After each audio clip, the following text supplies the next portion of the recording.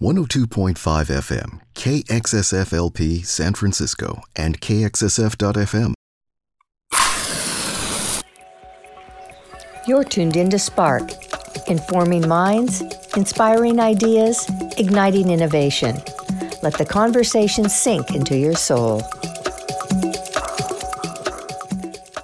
This is Kelly Marlowe, host of Spark. Today I'm talking with Chiki Davis, author and well-being technology expert, who has written the book, How to Outsmart Your Smartphone. We will be talking about how you can outsmart your smartphone and have a more positive and effective experience with your device each day. Thank you for joining me today, Chiki. Thank you for having me. So let's start with, why is the amount of time spent on devices, whether it's a smartphone, iPad, or even a computer, an issue today? Well, I think it's becoming more of an issue just because we're spending more time on our phone and less with other people. So we know that social interaction is one of the best things that we can do to boost our well-being. And if we're just staring at our phones all the time, we're not interacting with people that we meet on the street or at the grocery store or, seeing our friends as often. So I think that is one of the biggest reasons why it's an issue. There has been many reports on the time spent on devices being linked to addiction, loneliness, and depression. So how can we turn these challenges around and outsmart these trends in usage? Let's start with addiction. How would you address or recommend that we address addiction? Well, one of the things about addiction, broadly speaking, is that it's usually we become addicted to a substance or an activity or behavior because we're trying to regulate our emotions, right? We're trying to, decrease negative feelings about something or distract ourselves from something. And my sense, and it seems the literature would suggest that smartphones are being used in the same way. So we're having negative emotions, maybe we're bored, and so we turn to our phones, or maybe we're anxious about being in an awkward social situation, so we turn to our phones. And so it seems to me the best way to address that is to start learning how to manage our negative emotions, and there's a variety of ways to do that. For example, cognitive reappraisal is a really great strategy where we learn to think of our situations in a more positive light. Or we can practice gratitude, or basically things to make us feel better. And then we no longer need to rely on our phones so much. Do you think the content itself is addicting, or you think it's more an internal response to something else where we're trying to medicate with the device? I mean, those are some good questions. I don't have any insight into whether or not the content is addicting. We do know, for example, on social media that, like, when people get the little, somebody checks a like on something we post, we get a little dopamine rush. And so that can be one way in which social media is addicting. But my sense is that it just has more to do with taking us away from the present moment in ways that distract us and help us decrease our negative emotions. What about addressing loneliness? Well, it seems like, pardon? Oh, no, they're saying the rate of loneliness has increased. So I'm curious, how would you address that? Yeah, well, in my book, Outsmart Your Smartphone, I talk a little bit about both ways we can address loneliness in person and on our devices. So I know there's been a lot of talk these days about technology kind of being evil and we shouldn't be on it at all. And there's some evidence to support that. Indeed, spending time with the people we love and the people around us tends to be great for well-being. But I don't feel like it's totally practical to say, hey, we should all just give up our devices. And a way to potentially address loneliness, even without giving up our devices, is to spend more time online connecting with people. So like messaging people instead of scrolling through a social media wall, or, commenting on people's posts instead of just sharing photos that have to do with ourselves. So it's really about learning to practice strategies that decrease loneliness both in real life and online. So do you think that we actually have to watch the amount of time that we're spending on the devices? Like I don't know, I think they have a screen time, right? where they show you how much time you're spending and taking ourselves off of it somehow? Yeah.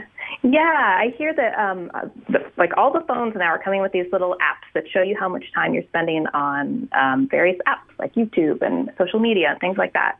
And I have found from talking to people that those are really useful in kind of helping people build awareness of what their kind of smartphone addiction, will say, is. Like, people are like, oh my God, I had no idea I spent 4 hours on Facebook today. And so I don't necessarily think that that is a solution to the problem, but it does help build awareness that there is a problem. And that's one of the things that has just shocked me after writing this book, is that everybody I talk to is like, oh, I know just the person who should read this book. You know, such and such is always on their phone, but nobody thinks that they have a problem. So I'm so excited about these new tools for tracking usage, because I think it's going to really help people see that, you know, maybe being on our devices all the time isn't really the way we want to be spending all of our time. Well, interestingly, Washington Post published an article indicating that young adults are spending 8 hours to 9 hours on devices. Yeah. And I was just like, wow. And so I know it's more than 1/3, but that seems like even more in some ways, right? Because that's a full day, more than a full day.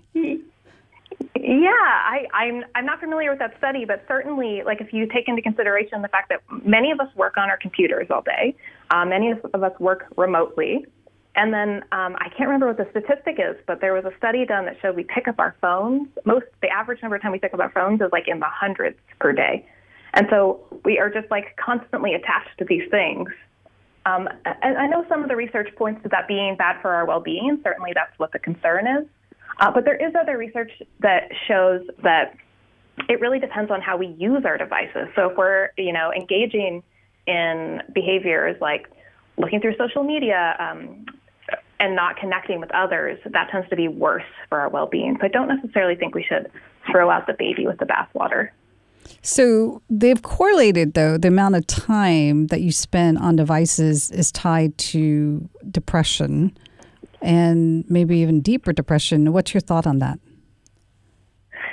That does make sense, since most of the things that we're doing on our phones are not so good for our well-being. And so it makes sense that the more time we're doing that, the less time we're spending with other people and doing things that are good for our well-being. You had conveyed before the show, though, that the highest rate of loneliness is among teenagers and young adults. And there are two reasons why. Can you highlight this for us? So we know that young adults are engaging in smartphone usage more. There's also some evidence pointing to the idea of parenting practices are different in this generation. So, like, a lot of parents are constantly involved and kids aren't hanging out with other kids as often. So I'm not totally sure whether one or the other of these is contributing to issues with well-being more so than the other, but they're both things that seem to be contributing to kids not spending as much social time with each other. So it could be that the parents are helicopter parents, or the parents are spending more time with the parents, or being more watchful rather than the kids roaming out on their own. And yeah, that seems to be the case. And even like the laws have changed a lot in the last chunk of years. So I know when I was growing up, it wasn't a law that you had to have a babysitter with you when you stayed home. But these days, there's all these rules, so kids are not having the opportunity to hang out with other kids as much. So they're spending more time either with a sitter or an adult rather than with other kids, exploring, figuring things out, if not getting in trouble. That's what it seems like, yeah. So would you recommend that that this get flipped, or what do you think? Yeah, I think it's super important that people have meaningful and frequent social interactions with other people. And that doesn't mean to say that kids can't have meaningful interactions with their parents. They certainly can, and that's really important. But in terms of building the types of social skills they need to be happy, healthy, functioning adults, it's important for young people to hang out with other young people. So depending on sort of the amount of control or whatever a parent has in their family, like having play dates or, birthday parties or just having other kids around, or inviting over the neighbors, or just whatever you can do to create more social interactions for kiddos and also for adults too. Adults are not having as many social interactions, so it's key to focus on that. Oh, that's interesting that you said adults are not having as many social interactions, because there's so many articles are pointing to teenagers, college students, and young adults, but it sounds like it's across the board. It does seem like it's across the board. I mean, I think we were talking before this show about how a lot of the research is in young adults, but certainly, you know, you look around, like when I take the train to work, you look around and everyone's on their phone. Or like you're in the line at the grocery store and everyone's on their phone. So we're missing out on these opportunities to connect with each other. Do you think that it used to be more natural for people to just strike up a conversation, even though it's a stranger next to him or her? 100% at least in certain circumstances. For example, like we used to have to ask people when we got lost for directions. And now we have our phones and there's no need for that. Or like we used to have to, you know, at least share like a word or two with the cashier at the store, but now we can just shop on Amazon. So certainly we're missing out on at least a little bit of these sort of casual connections. So you mentioned before the show as well that no one wants to be alone with their feelings, right? And the device usage could be certainly a good coping strategy to be alone and not address one's underlying issues. Can you talk about this? Yeah, absolutely. So I don't know if other folks are like me, but for the people I've talked to, just imagine like you're waiting alone at a restaurant, waiting, you know, a couple of minutes for a friend to arrive. What do? You pull out your phone, right? But I really encourage people to address or ask themselves why that is. Like, do you pull it out because you're bored? That's a negative emotion you're kind of trying to avoid. Or do you pull it out because you feel awkward kind of standing there staring at the wall or at other people? Or basically, when we pull out our phones, it's often an attempt to not be alone with the feelings that we're having. And if you just pause and don't pull out your phone, it's really kind of interesting what emotions come up. So I encourage everybody to try that and just kind of be like, hey, this is like what I actually feel. It's not so bad, I promise. So what you're saying is that people are not comfortable with asking themselves what they're feeling and where that's coming from? Human emotions are complicated, right? Nobody really wants to feel, you know, sad or depressed or anxious or anything bad. And if those emotions come up, then it's easier to just distract yourself and like be like, oh, I'm going to like watch this funny video, or maybe I'm going to just like read this article on my phone or whatever. But becoming aware of those emotions through awareness is basically like a type of mindfulness, like being present in your body. You can identify those emotions and then they kind of start to resolve themselves, or you can engage in actions to help resolve those emotions. So one of the big things I worry about with this kind of technological revolution is that we're getting on our phones and we're not dealing with these emotions that are kind of getting trapped in us. So I really encourage people to take kind of mindful moments or little breaks where they don't pull out their phones. Or maybe you go out with friends for the evening and you don't bring your phone with you.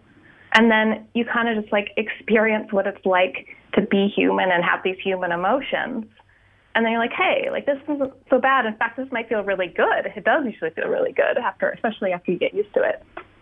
And so I want people to try it, and then hopefully they realize it's not as scary as they thought. We're going to take a quick break and thank our underwriters. Be back on Outsmarting Your Smartphone with Chiki Davis. Support for KXSF comes from Lady Falcon Coffee Club, an iconoclastic, only in San Francisco coffee roastery. Born and blended by the beach in the outer sunset and female-owned and operated, look for Lady Falcon Coffee Club beans at Byright, Williams-Sonoma, Gus's, Rainbow Grocery, Good Eggs, and other fine food vendors, or at their vintage mobile coffee truck about town. Learn more by visiting their website at ladyfalconcoffeeclub.com. Thanks for supporting San Francisco Community Radio.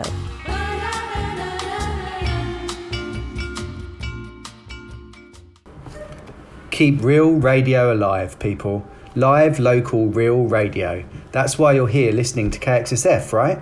on 102.5 FM San Francisco. We give you more of what you want, music and programming curated by actual human beings who live locally in your neighbourhoods, plus live music and interviews with local artists and bands. But to stay on the air, KXSF really needs your help. Donate now to KXSF by going online to www.kxsf.fm and clicking on donate. It's 100% tax deductible. Keep real radio alive in San Francisco and donate now, everyone. Thank you so much. This is KXSF 102.5 FM, streaming worldwide at www.kxsf.fm. And you're tuned in to Spark with Kelly Marlowe, informing minds, inspiring ideas, igniting innovation. Let the conversation sink into your soul. I was talking with Cheeky Davis before the break about how to not be alone with just your phone.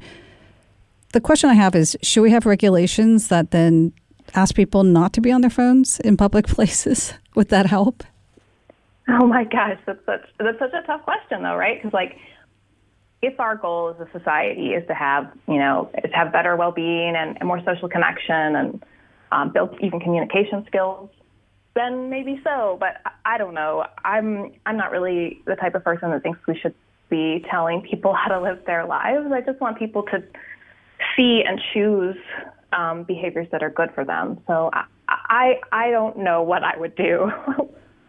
So going back, though, to the power of casual connections, you were saying that a lot of people are on their devices when there are moments of possible interaction encounters.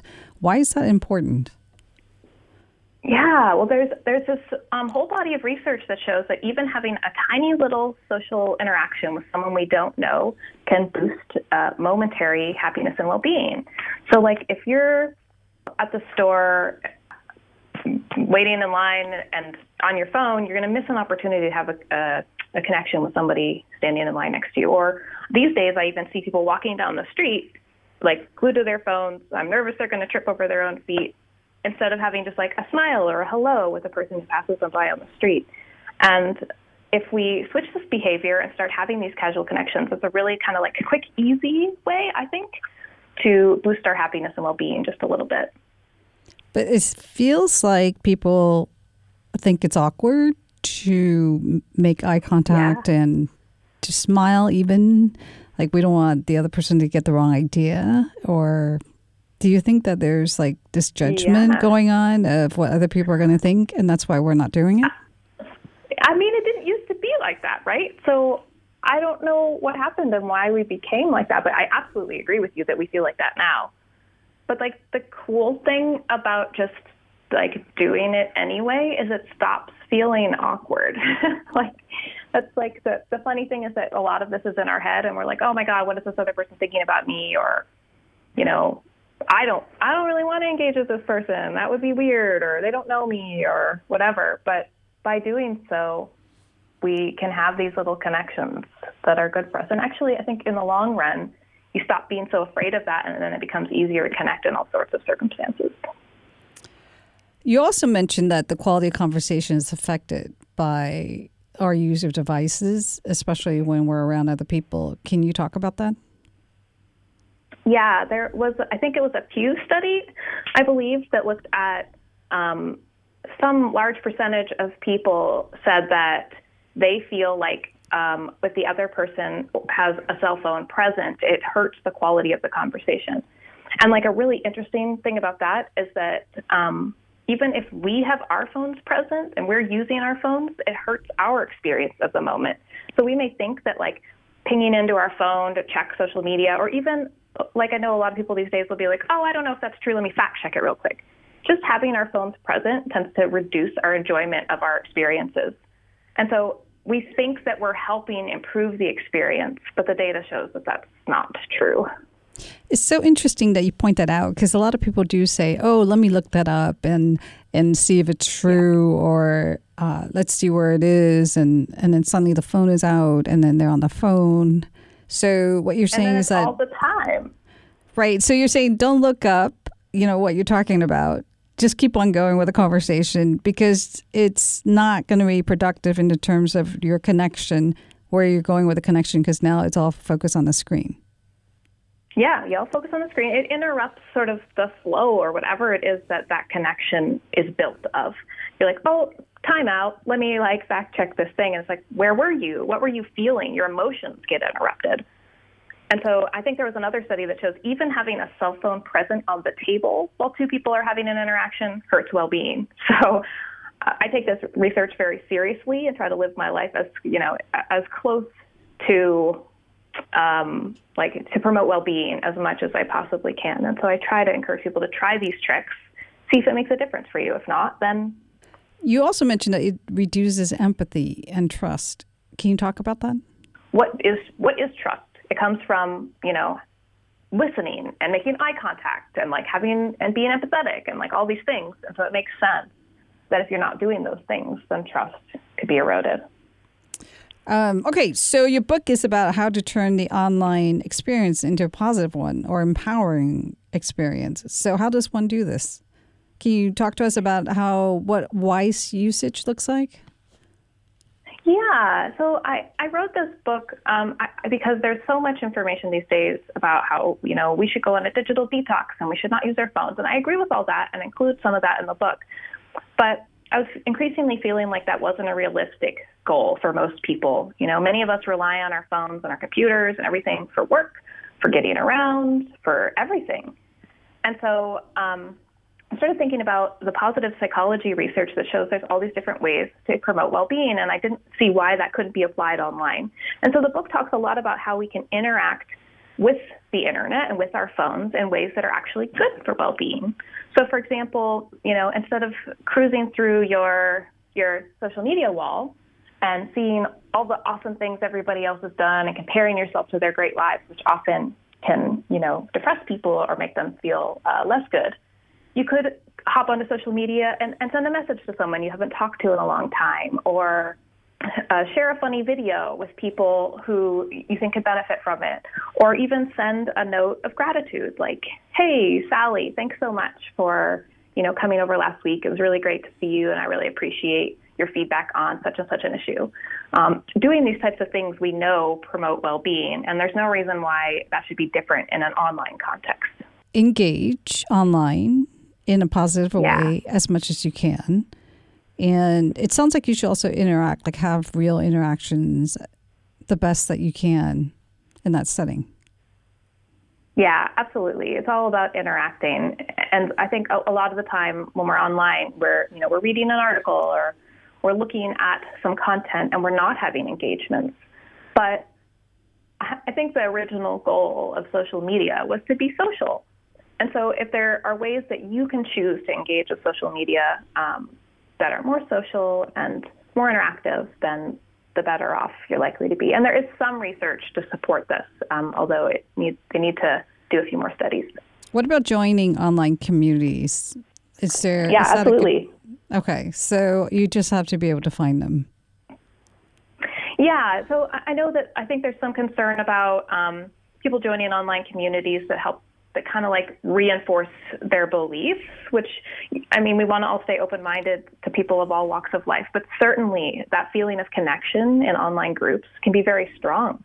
I know people share a lot of personal details and they connect with people and are very vulnerable in those contexts, and all those things lead to stronger social connections. So, are most of these groups on Facebook, or they could be anywhere?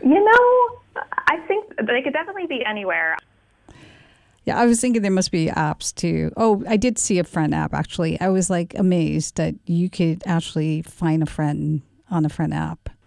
So anything's possible online. I know, right? Okay, so we can use technology to be better connected with others rather than feeling isolated. But it's hard to empathize and build trust through apps, right? Well, we're missing some key pieces. I think it's entirely possible, but I think we were talking just a minute ago about, seeing the emotion on someone's face or their body language, or, people use their hands when they talk, or, just a slight tone the changes in someone's voice when you've said something that hurts their feelings. None of that stuff is present in text. And so that can be a challenge when it comes to building meaningful connections and also learning about social skills, right? Like if you say something hurtful online, you may never know that that hurts someone. And so you could be just like hurting the relationship without even realizing it and without correcting it. So there are those types of nuances that I think people are concerned about. And that's why it's so important to also continue connecting in real life. It sounds like you should choose face-to-face time as much as possible, even the smallest opportunities with strangers in line or on the bus. You also talked about using health and wellness tools online as a way of promoting a sense of self-efficacy and wellness or happiness. Can you talk about that? Yeah, absolutely. So how I became interested in this topic was from my work in building online wellness tools. So I've worked on the development of all sorts of like apps and products and things like that teach people the skills they need to promote well-being. And so I'm still a big advocate of that. Like an app that I didn't work on, but I'm a big fan of is Happify. And it teaches you all these different strategies for boosting well-being. And then there's all sorts of mindfulness apps. And these things can be a really useful way to make use of the internet and the availability of information to promote well-being. What about communication for self-expression? We always need an outlet for that. Do you see apps where, I don't know whether you can share art or music, some way of being able to have this peer-to-peer experience? Yeah, I don't know. I imagine all of those apps would be helpful. There is some research that shows that the more one feels they're able to express themselves online, the greater well-being they have, or the greater well-being they have as a result of that experience. So certainly self-expression seems to be really important. Now, how people are defining that, I'm not sure. Maybe they just mean the ability to be like, hey, I had this for dinner. Maybe that's self-expression. Or maybe it's how you defined it, sharing art or music or videos or whatever. But certainly that seems like a great way to, to give what you have to offer to the world, which seems like a great way to promote well-being. If you are doing self-expression that means something to you that you can share with others, that would be meaningful online. And then you can interact more positively by sending gratitude messages and sending other people inspiration. It's like just messages of positivity and love, let's say. And what you're saying is like, don't be scrolling down social media and walls and doing comparisons. Is that the best way to sum up? That's what I suggest. Yeah. So there is. The research shows that passively viewing social media tends to be what's not so good for our well-being. But active engagement in social media or online can be potentially good for our well-being. So yeah, absolutely, like sharing gratitude messages, or I think in my perfect world, social media would be a place where everybody's just like contributing to this community of good stuff. So it wouldn't be so much, look at this picture of me, look where I went, look what I ate. It would be more like, hey, like, here's this video of something I think you would like, or here's a joke that I think you would enjoy. And if social media was like that, then pursuing our walls would probably not have such a negative impact on our well-being. You created a 28-day challenge. Can you talk about it and what's the goal, how this would work? Sure. Yeah, absolutely. So the book's filled with all sorts of tips and tricks for outsmarting your smartphone. But I know that can be a big undertaking, and people might want to start with something a little bit more manageable. So I created a 28-day challenge with a bunch of tips and tricks, like you do one tiny little thing for 28 days that help you have a better relationship with technology. So like you'll do things like, delete some apps on your phone, or make an effort to text someone you haven't reached out to in a long time. So they're just tiny little things you can do. And you can get that challenge on my website. Sounds great. If we were to say, what are the top 5 strategies then from this 28-day challenge for outsmarting your smartphone, what would they be? I think one of the most important things in the digital age is to just practice kindness. online and offline, but I kind of want to focus on the online context because so much of what we do online is very self-focused. Like I said, we're, taking pictures of ourselves and sharing our successes on our vacations. But if we practice more kindness online, then we not only benefit because kindness promotes well-being, but other people benefit too. So I think that we sort of need to change our frame of reference to start focusing more on others and being kind online. Another thing that's really important is making meaningful connections. And I know we talked a little bit about the casual connections with the barista or the butcher or the cashier or somebody passing by on the street. That's really important. But it's also really important that we practice authenticity and be ourselves with the people that we're surrounded with. So I think, I don't necessarily know if this is because of social media or just we've gotten in the habit of kind of showing the best versions of ourselves online.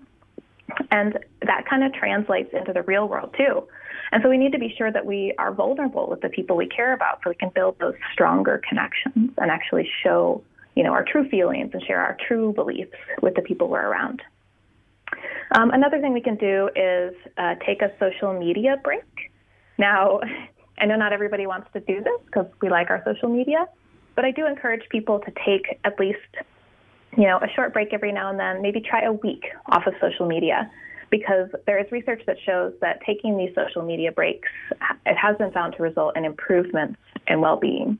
And what I find, I've done these, is that when I do it, I'm like, oh my God, that feels so good. I don't even really want to go back to social media, or I don't want to go back as much. So after I take a break, I might be less inclined to spend as much time there. And I'm hoping the same is true for you. Another thing we can do is to kind of engage in social fitness, or just like be more social. Just like we need to exercise our muscles to get strong at the gym, in order to be kind of like socially and emotionally well, we need to engage in social interactions and have conversations and be authentic and be ourselves.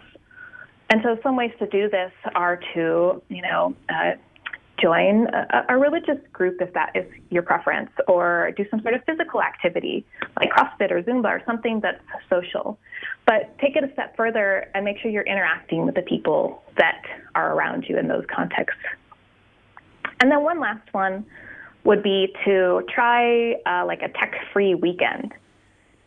So it's a little terrifying to not have any of our tech toys around us. But I do encourage people to just take a little break. You'll get more in touch with, your real emotions and real feelings and what's going on with you, and hopefully can kind of work through some of those.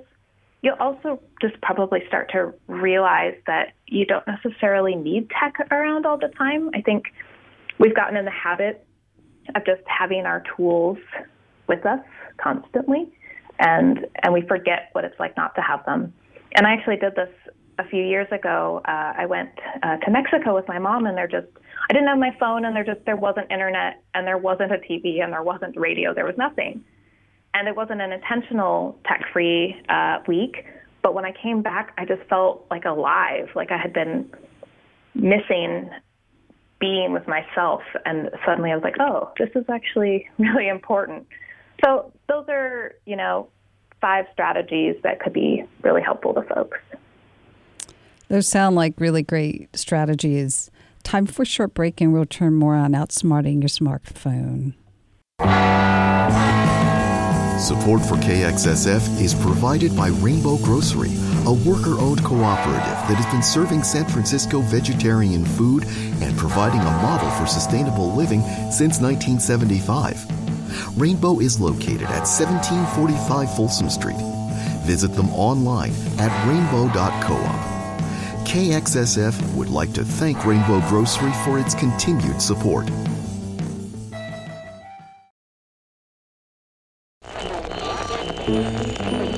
It takes a village to keep independent radio alive and well in San Francisco. That's why KXSF 102.5 FM is looking for underwriters to support our station. If you are an individual who loves listening to local artists and bands, or you run a business that cares about cultural diversity in our city, your tax-deductible donation to San Francisco Community Radio is a great investment. To find out more about how to become an underwriter, go to www.kxsf.fm, click on Become an Underwriter, and help keep KXSF on the air through 2019.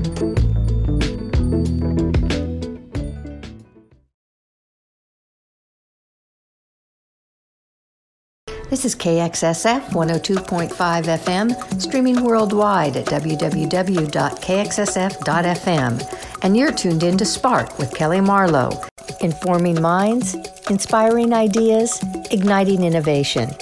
Let the conversation sink into your soul.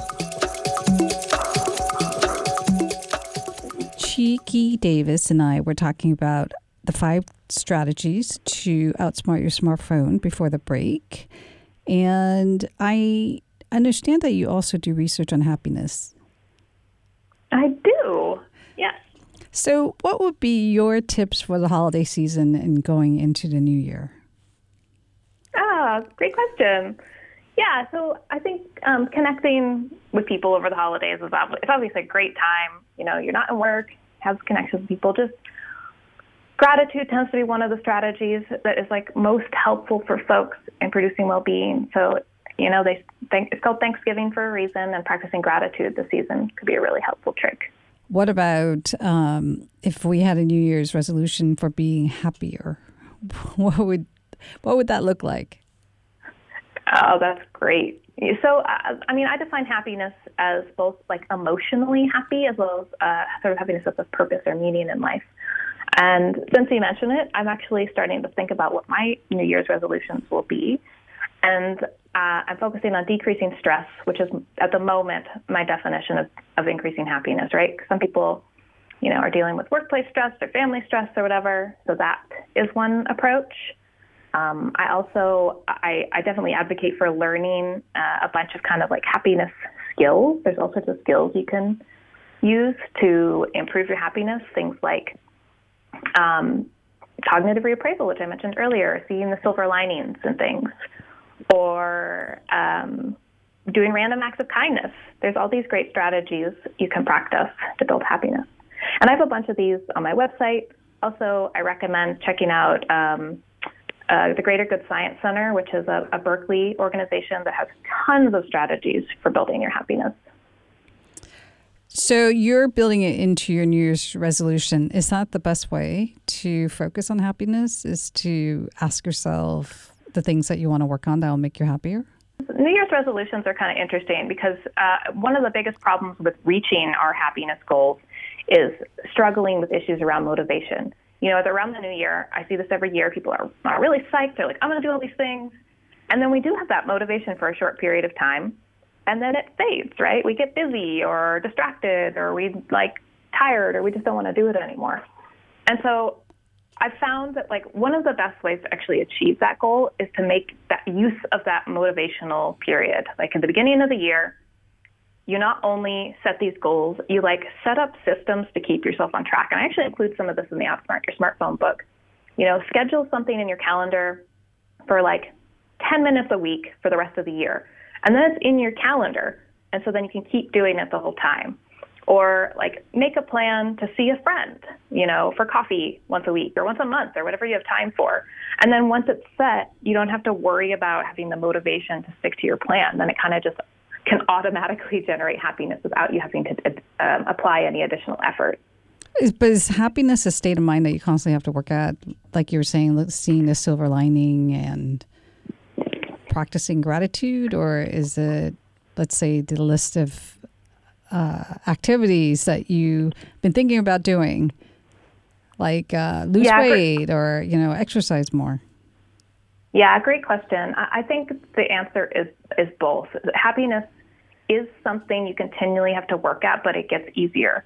So it's like basically you're training your brain to see the world in a different way and act in different ways that tend to promote happiness.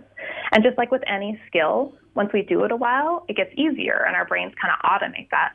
So for example, if you see the silver linings and you're like, okay, you know, Chicky, see the silver lining today in such and such situation. And if you do that for long enough, it just becomes automatic where you don't even have to think about it anymore. You're like, oh, there's the good part. And like, here's the bad part, but you see the good part.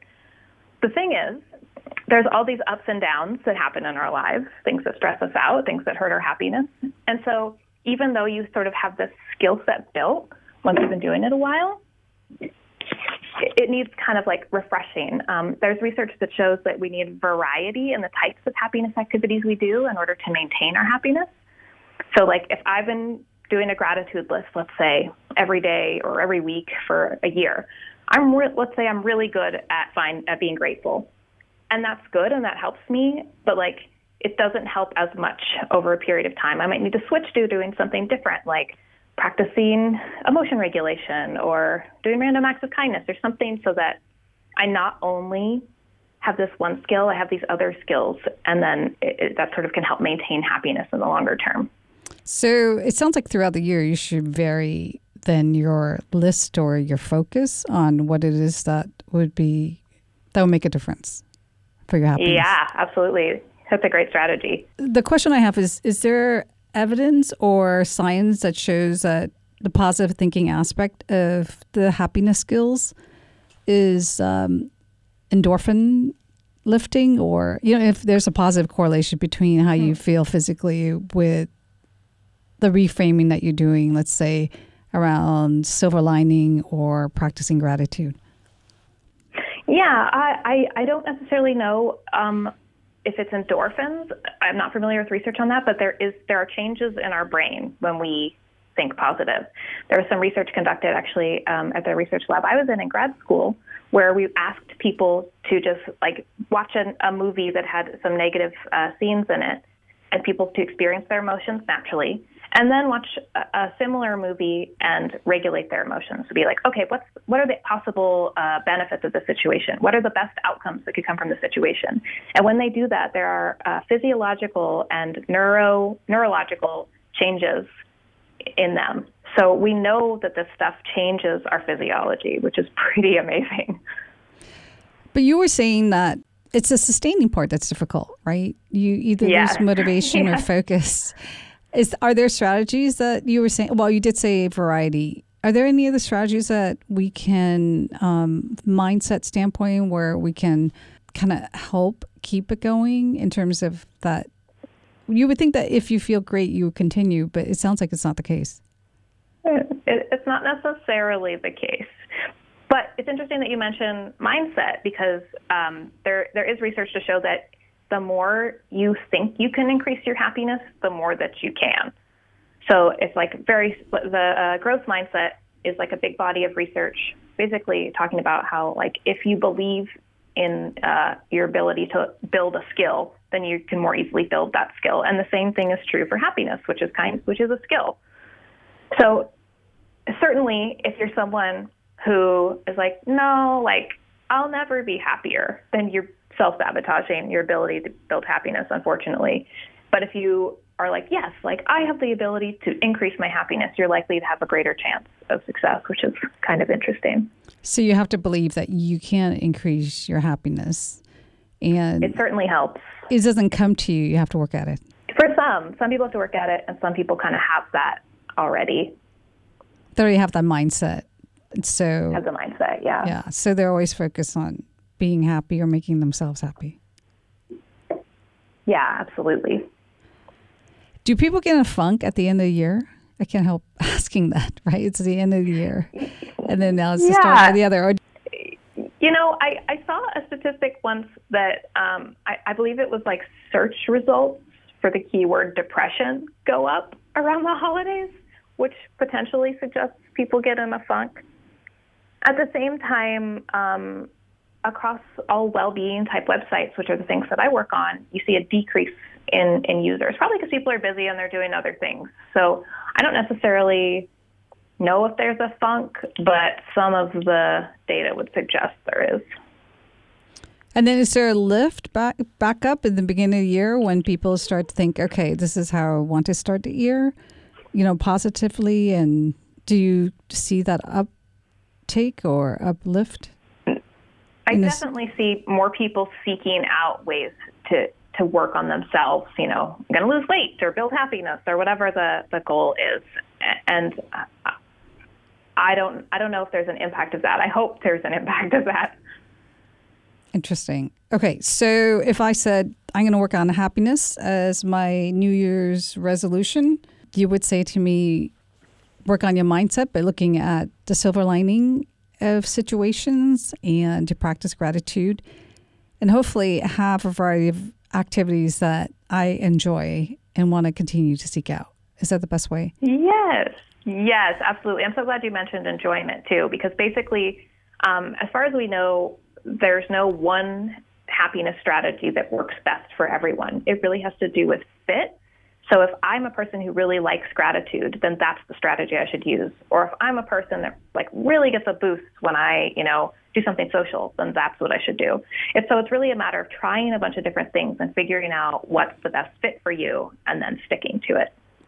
And then I should lastly add that any interaction I have online should be focused on positive ones and proactive interaction. That would be ideally also a goal. Yeah, absolutely. If you're up for it, I'd say that's a great goal. Yeah, but I mean, in terms of if I'm going to be online, right, make sure it's interactive and it's positive. It sounds like that's a goal we all have to make. If our goal is to be happier and improve well-being, yeah, absolutely. The way we interact with technology is crucially affecting our happiness and well-being. And so learning these skills and interacting with technology in more positive ways is key to improving well-being in the digital age. Well, I appreciate you joining me on Spark today. Thank you, Chiki. Thank you so much.